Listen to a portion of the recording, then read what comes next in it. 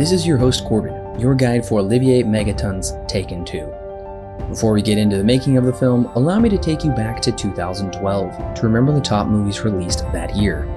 They were Django Unchained, The Avengers, Moonrise Kingdom, The Hunger Games, Silver Linings Playbook, Skyfall, The Hobbit: An Unexpected Journey, The Master, Life of Pi, Wreck-It Ralph, 21 Jump Street, Brave, The Amazing Spider-Man, Looper, Argo, Prometheus, Les Miserables, Pitch Perfect, Lincoln, Zero Dark 30, Frankenweenie, Paranorman, and John Carter. As you can see, it was a huge year for movies in 2012. And from that year, we have reviewed The Bourne Legacy, Men in Black 3, and The Dark Knight Rises. Links to these reviews are in the description below. If you'd like to reminisce more about the films of 2012, then head over to Letterboxd.com. Best Picture in 2012 went to The Artist. Despite the major box office and audience reaction to Taken, there appeared to be no hurry to rush a sequel into production. Taken 2 came 4 years later. Pierre Morel, who helmed the first film, bowed out of the second, possibly because he was busy on his next film, From Paris with Love. Filling his shoes is Olivier Megaton, who released the third Transporter film the same year as Taken. Despite bombing in the US, Transporter 3 proved a box office success worldwide. His 2011 film, Columbiana, on the other hand, fell flat at the box office and for audiences.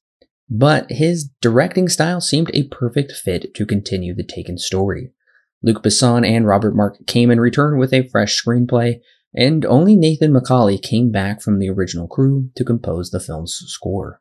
Alright, Alan will now be joining me to talk about the scores and box office for this film. Well, Alan, would you believe me that the scores are a little worse than last time? I would believe you on that. Yeah, I believe you. Alright, so the Letterboxd rating is a 2.5. That's quite a bit down from last time's 3.4. The IMDb rating is 6.3, down from last time's huge 7.8. There's a ray of light here with the Metascore because it's 45 as opposed to 51 last time. 22% of critics recommended it on Rotten Tomatoes. So we're in good company apparently. Yeah, so sure looks like these scores are not good. Yeah. At least not good according to last week. No, but of course, and then 52% audience score. So even audiences were really split on this one. It seems like kind of mediocre across the board. I will say there's a B+ of cinema score, which is down from the A-, but that's really not too bad, I would say. Yeah, I mean, all things considered, it's not that bad. Yeah, so critics... it seems pretty mixed as far as audiences and critics liked it or not. Now, as far as the budget goes, it got a much larger budget of $45 million, got $20 million more this time. So I'm curious to see where that's going to go. Is it going to go to salaries? Probably. But the good news is it was number one opening weekend at the box office once again, just like last time, with a much larger opening weekend of $49 million. So it exceeded its budget opening weekend. Okay, well, I mean, that I would expect that too, right? Coming from the first Taken, which was, which ended up becoming kind of a big hit when it was all said and done. To then come back in the theaters with its sequel and make some pretty good money opening weekend. I guess that's no surprise. Did it stay in any kind of heading after its first few weeks? Judging by the scores, my guess is probably not. Yeah, so actually it remained number one at the box office 2 weeks in a row. Oh, okay. Well, that's not too bad. So it did actually open Columbus Day, I believe. What am I on? Box Office Mojo listed as Indigenous Peoples Day.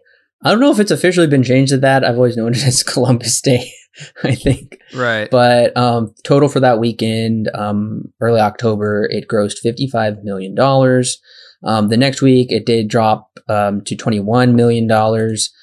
And then week number 3, it was still third at the box office. So really not terrible.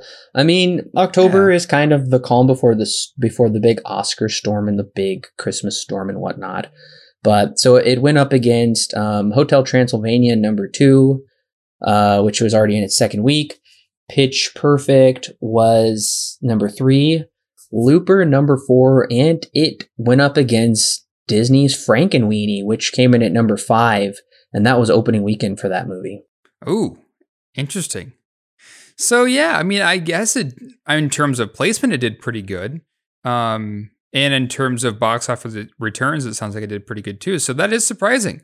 But then I guess then again, not super surprising because of the success of that first Taken. Yeah, so it's pretty promising to see it up on the upswing. It opened in more theaters.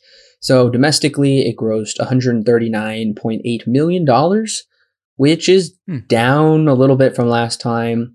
Foreign markets, it did way better. It did incredible in the foreign markets, $236 million for a worldwide total of $376 million. That is pretty good, man. Yeah, I'm surprised. On a $45 million budget, this movie did incredible. And it exceeded the previous film. We talked about this with Rambo First Blood Part 2, how that movie did gangbusters. Usually sequels do great, and especially because this movie came out 4 years after the other one. So it's pretty exciting to see it do great at the box office, even though critics were very, very mixed and audiences thought, it's fine. Thank you, listeners, for coming along with me as I have been your guide to the production and impact of this film. Now that you have your guide to Taken 2, make sure to subscribe to the podcast for Alan and I's full review coming next Monday. And tune in the week after as we finally escape from this franchise in Taken 3.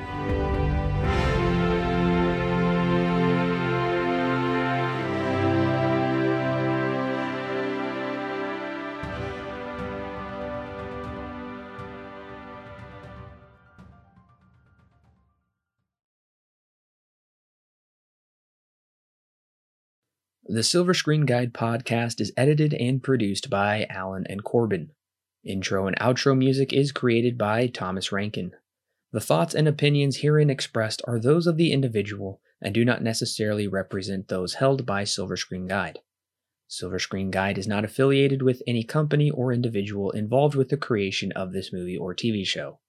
No portion of the podcast may be used without express written permission from Silver Screen Guide.